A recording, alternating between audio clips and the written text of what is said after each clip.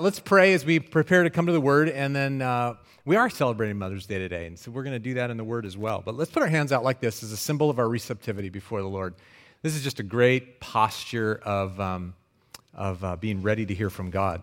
Father, our hands are out and our palms are up as our declaration that we want to receive from you. Whatever you have for us this morning, God, as we open your Word, we don't want to miss it. We believe that this Holy Spirit who inspired this Word and shepherded it and protected it through the ages so that we have your Word to us today in this book in English, we believe that Holy Spirit has something to say to us when we open it and study it. And so we do not want to miss it today. So pour out, God, from heaven all that you have for me. Pour into my open hands, heart, mind, the encouragement, the challenge, the whatever you have. Don't let me leave here the same as I came. And so if this is your prayer, say amen. Carl just came up and put his arm around me and said, it looks like you're going to preach on Mother's Day sermon. That's awesome because we hardly ever preach a Mother's Day sermon because we're always in the middle of some other series, and so it doesn't quite fit in. You know, we're in the middle of Ephesians, and there's nothing about moms in Ephesians, so we don't preach it. Well, we're in the middle of, in between series, so we get to talk about mothers. I'm super excited about that. And did anybody bring their mom to church today? Were you able to bring your mom to church today? Any moms from out of town? Really? Is that a hand that's up? Come, stand up. I want to see who that is over there. We want to meet this mom. Who's the mom? Did somebody's mom get brought to church? You brought your mom to church. That's so exciting. Was it hard to get her out of bed? No. Tell us about your mom. Tell us her name. Beth Edamod. And tell us her age. No, I'm just kidding. Don't do that. And your mom, I'm sure this week did something special for you. Can you think of one thing that you're grateful for your mom, what she did this week? Well. That's right. And mom's going to tell you if you're not sure. Are these your other kids over here? How many of these are your kids? And what's your name? Layla. Layla, and if you were to answer that question, how would you answer it? My mom, drives me around everywhere, so that's pretty cool. She's like a taxi driver, isn't she? And does she ever whine about that? No. Are you lying to us right now? Probably. Yeah. All right. Son, you're going to rescue this because you're going to be in trouble when you get home that you couldn't think anything nice to say about your mom, and she's going to ground you. So no video games for a week if you can't come up with something great that your mom did this week. Here we go. Well, she watched my baseball game. She watched your baseball game. That is awesome. And your baseball uniform got dirty, I'm sure. And who is it that washed it? Dad. Way to go. All right, let's give those guys a hand. Nicely done. Dad washed his baseball uniform. Are you the kind of mom that when he slid into second base, you're like, no! Oh, gee, there's another load of laundry. No? All right. Anybody else get to bring their mom to church today? Any moms that are visiting? You got the... There's a mom. Who brought a mom right here? Oh, I want to meet one more mom. Let's do that. Who's that? Whose mom is here? Lakati. You're here every time. Okay. All right, tell us your name. Candrian. Candrian, it's great when you come. We love having you here. And did you bring your mom today? Did she want to stay home and breakfast in bed? Was that her idea? No, it was her idea to come here. And tell us one thing you just love about your mom, that you appreciate about your mom. She's always there for me. Yeah. And tell us one way she's been there for you. Give us here's the deal. Here's a little story. I won't press the little ones, but you've been around, Candrian. I don't have anything in mind particularly, but just any time I'm having any kind of trouble, whether it's with friends or school or anything, she's one call away. Yeah, that's awesome. Bless you. And thanks for coming along, okay, Dad? Little golf applause for that sweet little moment there about Mom. That's very nice. Do you raise your hand if you have a mom? Go ahead and raise your hand. Jim, Did you have a mom? But she's in heaven? Yeah. Yeah. In fact, raise your hand if your mom's gone ahead of us already. And yeah. And how many, and raise your hand if your moms are still around and with us. Yeah, about half and half. Yeah. But bless you in your memories of your mom. May God bless your memories of your mom. This is a sweet day. I think Mother's Day is a very sweet day for us to enjoy God's presence, but also reflect on moms.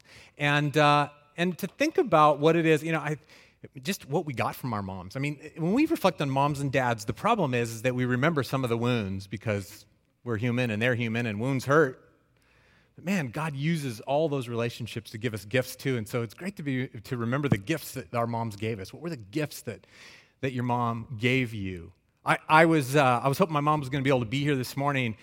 Here's the gift my mom gave me. My mom gave me this gift. When I was 6th grade and I ran for student body president of my elementary school, I came home and I said, I won! And she said, of course you did. You're wonderful. That was my mom's reaction when I was 12. Like 25 years later, I came home one day and I said, I got invited to speak for the first time at a national level conference. Like I got recognized. You know what I mean? Like, wow. And on the phone, my mom said, of course you did. You're awesome. Yeah. That was what my mom gave me. Does that surprise any of you at all, seeing me? Love the gifts our moms give us. The biggest gift that our moms gives us, if we come back to this idea, and we all had a mom, so we all have the opportunity to reflect on this, the biggest gift that our mom gives us, and when we come to God's Word and think about this idea of what the Scriptures might teach, this is my sermon, what moms teach us about God and about the things of God. What moms teach us about God and the things of God. So this sermon isn't really about moms, it's about what the idea of mother and the concept of mothering, what it teaches us about God. I mean, don't you agree that there's some characteristics about our moms that are like God and some characteristics about God that are like mom and some characteristics about mothering that help inform how it is that we walk with God? And so this sermon isn't really about moms, although moms, I hope you're going to feel a real special pat on the back. This sermon is about what motherhood can teach us about God himself and about serving God. Our images of God in the Scriptures are mostly masculine, aren't they? Heavenly Father. And we know there's no gender. God is not a sexual being. Gender is about sexuality. And God has no gender, but the references about God are mostly a masculine gender. And friends, there's some reasons for that. I mean, one of the reasons for that is that there had to be some gender assigned God to communicate to us and for us to be able to relate to a very personal God, because that's what God is, right? Amen to that? And so in our concept, our personalities, we are people and male and female, and so there was this sense that to be able to communicate something about a very personal God, there had to be a gender assigned. That's one of the reasons why we have this gender assigned to God. Parenthetically, you look back in Genesis and you know that when it said that God created the human race in his image, it makes the point to say male and female in the image of God, both male and female comprising the full image of God.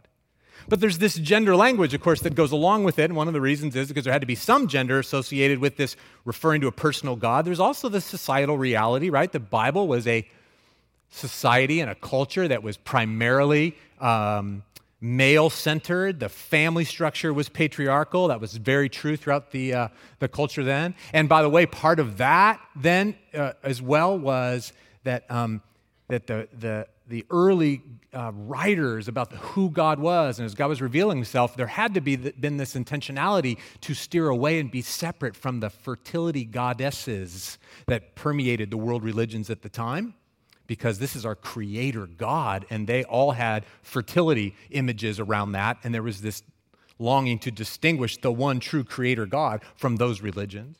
There's all kinds of reasons, and I think there's another reason. I think there is something about the image of Father that is inherent in how God wanted to communicate about himself That's 5 weeks from today, June 16th, where my sermon will be what dads teach us about God and the things of God.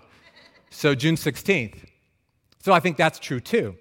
But at the same time, there's figurative language that's employed about mothers in the scriptures around God and the things of God to help us understand him more.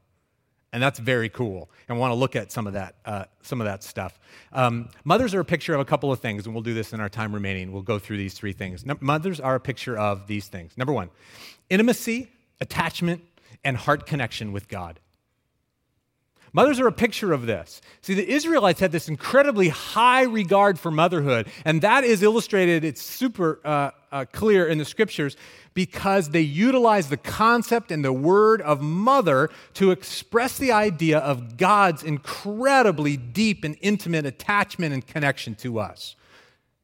When the writers of the word wanted to communicate, when the prophets wanted to speak of God's heart and attachment and passion and compassion and intimacy with God that we can have and that God has for us, they used mother language. See, this is a picture. Mothers become a picture of God for us so that we can understand, how does God feel toward me? How does God treat me? What's God's heart for me? What's God's compassion on me? What's God's care for me? We get a picture of mother. Look at some of these scriptures that we see. This is Isaiah 66. For this is what the Lord says, I will extend peace to her like a river. Now wait, stop, by the way. This is perfectly parenthetical. God extends to her, meaning Israel, meaning God's people. God extends to us peace like a river. Do you love that phrase, by the way? I don't want to miss that. I got stuck in that phrase studying this text. That God in his heart for us extends peace like a river that flows 24/7, the volume, the cubic, whatever they measure river flow in. Just, that's the peace that God gives us. Do you receive God's peace that he has for you? That's a word. That's a side thing. That was a word for me this week. I'll extend peace to her like a river and the wealth of nations like a flooding stream. All of the bounty of what God has for us come overflowing the banks and flourishing. And you will nurse and be carried on her arm and dandled on her knees. You ever use the word dandled? I had to look it up. It means bounce on her knee. This motion of, or the moms do this thing, and some of you moms, even when you don't hold your babies, you're in line at the grocery store, and you're doing this instinctively. That's dandled. I didn't know that. It's kind of comforting. I'm sort of enjoying it right now. But now you start to see the image here. You will nurse and be carried on her arm and dandled on her knees. As a mother comforts her child, so I will comfort you, and you will be comforted over Jerusalem. As a mother comforts her child, I will comfort you. Another place in Isaiah, the prophet. But Zion said, the Lord has forsaken me. The Lord has forgotten me. But can a mother forget the baby at her breast and have no compassion on the child she has born? Can a mother do that?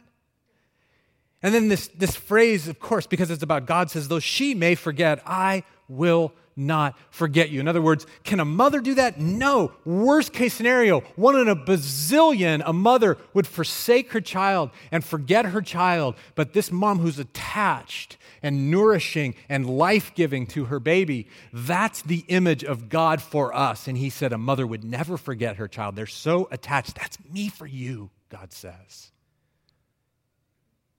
We think of God way up there, way beyond our known atmosphere and solar system and galaxy and universe, and beyond that into infinity, into the heavens. He's way up there. And we think, really, when we stop and think about it, we go, at that angle, I'm invisible to him. Moms teach us, friends.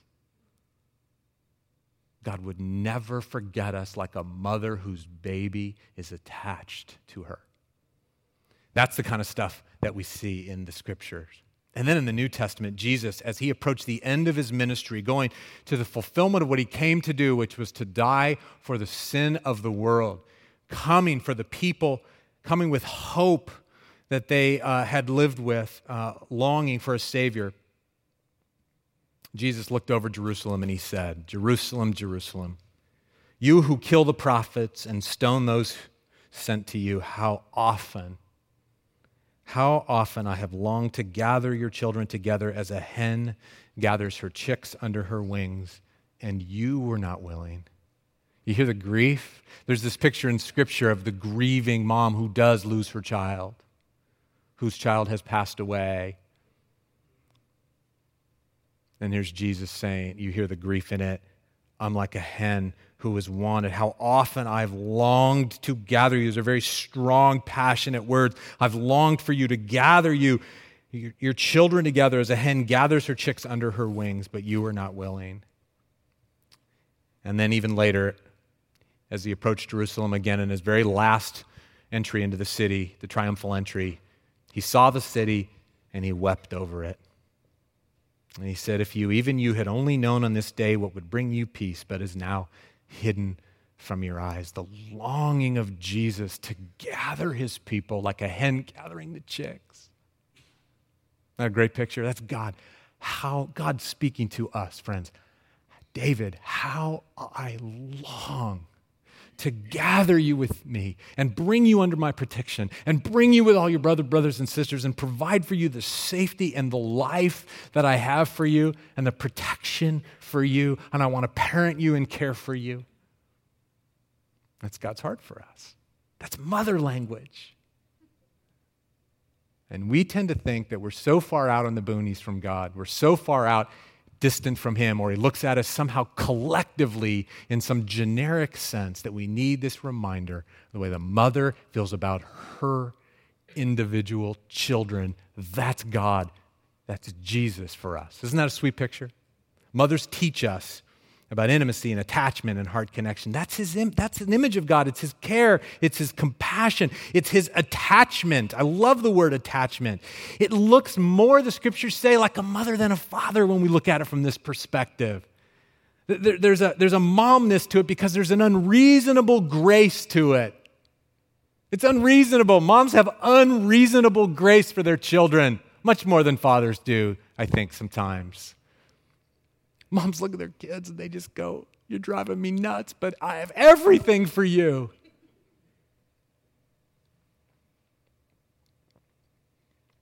I think about my kids. That video, if you missed the walk-in song, there was a little video and a Taylor Swift song that Anna sang, and somebody put a video together of the little girl and her relationship with her mom growing up. So sweet.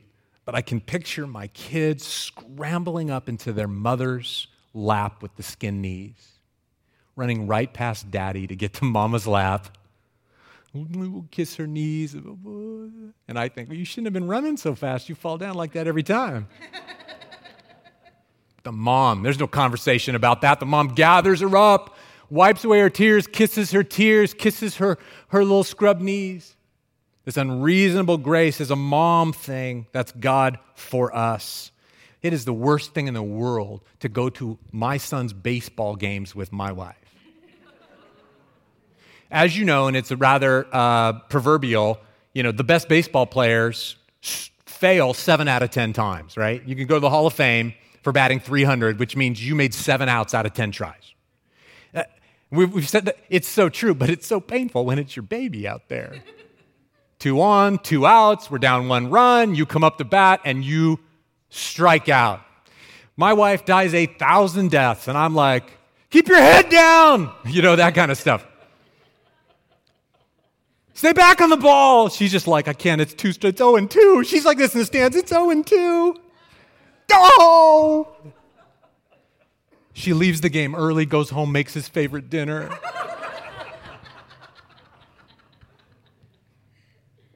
I'm like, "You know what? You shouldn't have taken that first pitch. That guy was throwing strikes the whole time.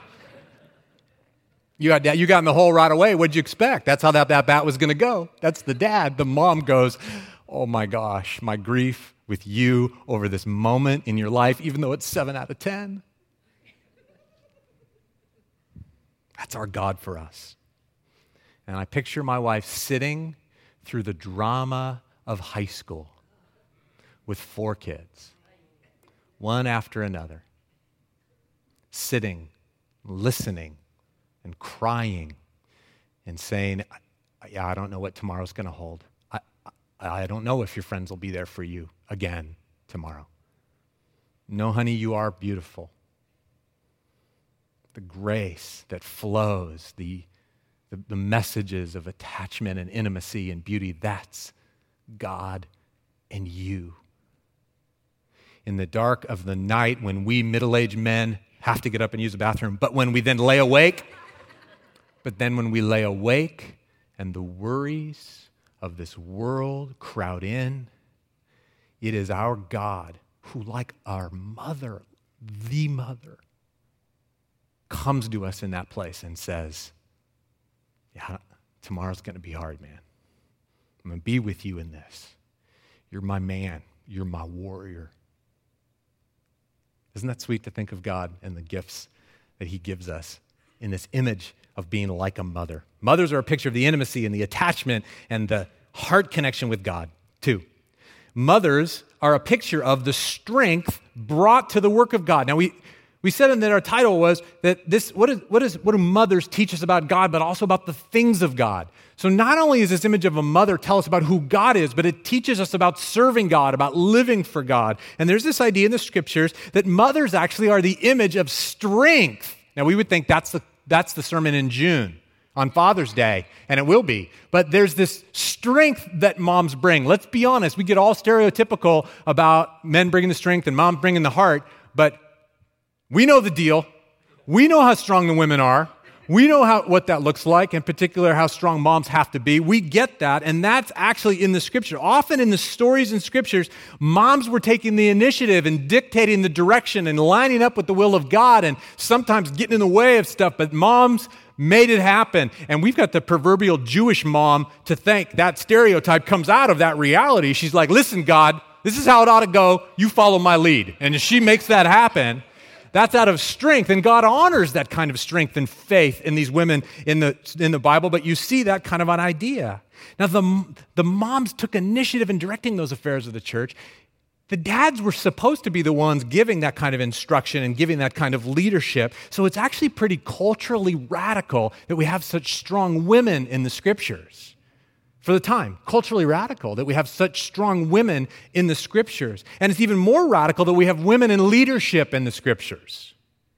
I want you to look at this verse from Judges. This is about Deborah. Deborah was one of the judges. She was a ruler in Israel. Look how she describes herself in what's called the Song of Deborah and Barak in Judges 5. In the days of Shamgar, son of Anath, and nobody names their kids Shamgar and Anath. I'm just saying. I think you ought to. It's a good biblical name.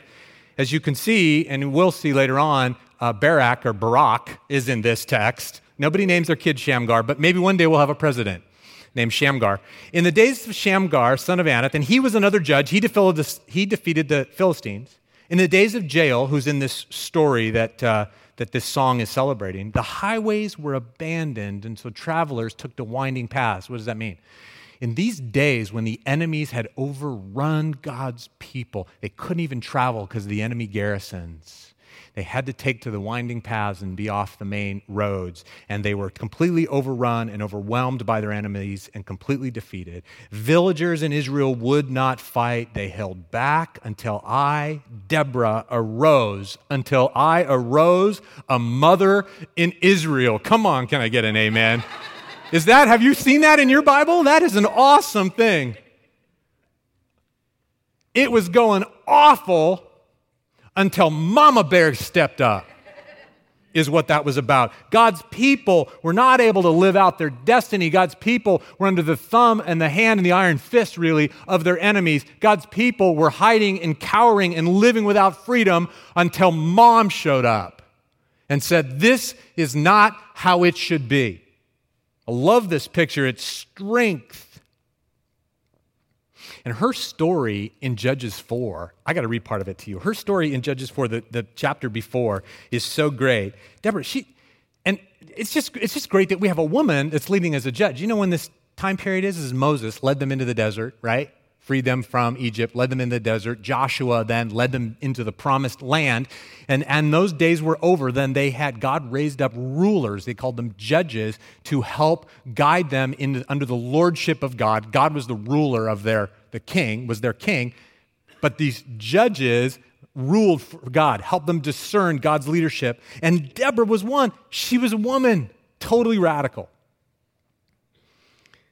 Let me just read parts of it. Again, the Israelites did evil in the eyes of the Lord now that Ehud was dead. He was the judge before. So the Lord sold them into the hands of Jabin, king of Canaan. So now they're under the hand of these Canaanites. And Jabin is the king, who reigned in Hazor. Sisera, the commander of his army, he's the general of the Canaanite army, was based in Harosheth Hagoyim. Verse 3, because he had 900 chariots fitted with iron and had cruelly oppressed the Israelites for 20 years, they cried to the Lord for help. I actually love that little verse. I think that's very funny. Because he had 900 chariots, in other words, because his firepower was so unbelievably great, and because he had cruelly oppressed the Israelites for 20 years, they decided maybe now is the time we should ask the Lord for some help. 20 years later. Now, Deborah, a prophetess, she was a prophet, married. She was leading Israel at the time. And she held court under the palm of Deborah between Ramah and Bethel in the hill country of Ephraim, and the Israelites went up to her to have their disputes decided. She sent for Barak, son of Abinoam, from Kadesh in Naphtali, and she said to him, so she sends for her general, her warrior, as the leader, and she sends for him and says, all right, basically, it's time. The Lord, the God of Israel, commands you, you go, you take 10,000 men of Naphtali and Zebulun and lead them up to Mount Tabor, and I'm going to lead Sisera, the commander of Jabin's army, with his chariots and his troops to the Kishon River and give him into your hands. The Lord says, it is time. Deborah says, it is time. She goes, hey, general, get it together. You go. We got some things to do for God. We're going to free God's people the way it ought to be, says Mama Bear. And Barak says, verse 8, if you go with me, I'm going to go. But if you don't go with me, I'm not going. By the way, in Hebrews, the book of Hebrews, where it talks about all these giants of the faith, it talks about Barak being a great warrior and successful battler. He got all the glory in Hebrews. But he's like, yeah, I'm not going unless you go with me, Mama. Certainly I'll go with you, said Deborah, but because of the course you are taking, the honor will not be yours, for the Lord will deliver Sisera into the hands of a woman. You had a chance to step up, man. I'm falling into my sermon for June 16th. You had a chance, Barak, to step up and do what God called you to do, and he said he was going to go and hand you over. It wasn't even going to be your strength. Your strength was to get in line with what God was going to do. You had a chance, and you wimped out and made mommy go with you. Well, mommy's strong enough to go, all right, let's do it. But just because of that, the Lord's going to give the glory to a woman. And the story goes on. It wasn't her that got the glory. The story goes on. He did, in fact, go, and he did pursue the armies, and he did have a great victory, and that's why he's honored. He did go do it, but she had to go with him. And then in the end, Jael, who was mentioned in another passage, is a woman who invited the general of their army who had escaped the battle into her tent and said, come on, I'll feed you and you can rest in my tent. Nobody will look for you because it's inappropriate for you to be in a woman's tent. So come on in. And then she drove a tent peg through his temple into the ground. She came out and said, I got him. We're all good. So this story is about two women who stepped up. And Deborah was a mother in Israel. They were broken and lost and defeated and were not God's people until a mother arose in Israel. Friends, mothers are a picture of strength brought to the work of God. This is all of us. This isn't moms. This isn't women. This is every one of us. Get this picture about serving God. This is what moms teach us. There's strength to be brought to the table, to be God's person when the time is right. Because we go after what is true and right and noble and pure and lovely, and we fight for those things with all of our strength. Is that not what moms do par excellence? And that's what we're called to do. I love that. We're all called to end up in that place. We need to be the ones who step up with the mother spirit of strength. I love that. Get the strength of a mom in you, Rich? Step up. You're a mother. Intimacy and attachment, they're a picture of that, our God's heart for us. Moms are a picture of strength brought to the work of God. And third, moms are a picture of strategic investment into the future and the building of the church. Moms are a picture of strategic investment into the future and the growth of God's kingdom and the faith being passed along and moving forward. That's clear in the scriptures. Instruction of the children, including matters of faith, was primarily a father's chore. But it is noteworthy that over and over again in the scriptures, you see that mothers had tremendous influence. Again, it's this little twist on culture that says, yeah, dads, bring it. That's what you're supposed to do. But in God's kingdom, everybody's got their part, and moms bring something incredibly unique, and they pass along this faith. And that was that picture of Pastor Timothy. And we studied the book of Timothy. He's Paul's disciple. Look at this passage in Timothy. Paul is writing to his disciple. He says, I'm reminded of your sincere faith, which first lived in your grandmother Lois and in your mother Eunice, and I'm persuaded now lives in you also. Timothy was being discipled by Paul, and he was having a powerful ministry in Ephesus where he was the pastor. And Paul had a tremendous impact on him, but Paul was humble enough to recognize that is not even about me. That is about your grandma, and that is about your mom, and they passed the faith on to you. That is noteworthy, friends, in this idea. There's something special. This picture is that moms come along while dads instruct and give principle. Moms come along with a heart of faith that has unbelievable impact on their kids. We come along and have this heart of faith and strategic investment in the legacy of faith and the growth of the church and the building of the kingdom. We all do that. And people around sniff out that faith, and we become like mothers in the faith to them, male or female, all of us, whether we have children or don't have children. Look at the other verse that a couple of chapters later, Paul says, as for you, continue in what you have learned. Look at what's happened to he's referring to Timothy's faith. Continue in what you have learned and have become convinced of, because you know those from whom you have learned it. Because you what? Know those from whom you've learned it. You've seen them, and it's been real, and it's been authentic, and it hasn't been duplicitous. You see your mom's faith and your grandma's faith, and it's rocked your planet because you go, that's real, and he became convinced of it. And how from infancy you have known the Holy Scriptures. Moms, dads responsible for the instruction. Moms coming along, singing God's word, whispering God's word, reading God's word, practicing God's word with the kids so that from infancy they grow up convinced of the truth. Can you translate that to you, Rick, as a man, not a mom, not a woman? Can you translate that, those of you who don't have children, into our investment, into the legacy of what is true about God and our world? That we whisper and sing and speak and give off the fragrance of the truth of God's word. And so we build the faith of everybody that comes into contact with us. That's a picture of what moms do, and that's what we get to do. That's what moms teach us. What's true? Don't let anybody forget. Bring it, sing it, invest in it, and people will become convinced that it's true. I want to have that impact. I want to have the impact that I have the opportunity and a microphone strapped to myself, and I can stand up here and I can give all the details, I can give all the knowledge, I can give all the encouragement and challenge, I can give all of the facts, I can give all of the precepts, friends, but I want the legacy of my life to be that because you had the opportunity to be near me, you became more and more and more convinced that this is true. That's what I want. That's my heart.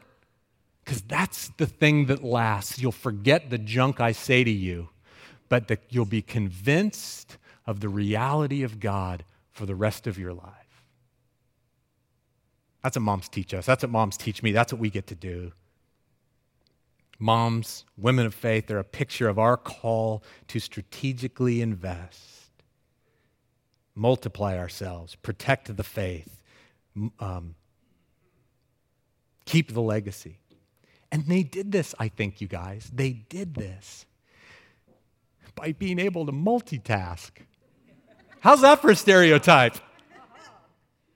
Because in all of the difficulties of life, and all the messages to the contrary, and all of the details from finding water to going and getting the crop, to going and dealing with the animals, to dealing with sickness and death and health, and with all of that, the moms were able to hold all that together and say to their families and to their children, but let's not forget the biggest picture. Moms were able to hold on to that. And dads can forget that and spin wild with the details. This is all metaphorical. The image of the moms go, yeah, but our God will bring our crops. Our God will take care of us. Our God will bring the rain. Our God will be true. Our God will come back for us. This is what moms do. Friends, we all need to have that spirit of moms and speak into the world and speak into our church and speak into our friends and speak into our community. Our God will come. Our God is real. We cannot forget that. I did a little study of the moms and their whole, I thought maybe, and Steve, you can help me. We have a neurobiologist in our church, but neuroscientist, but I wondered if the brain was actually different so that moms could multitask, and the research shows all kinds of different stuff.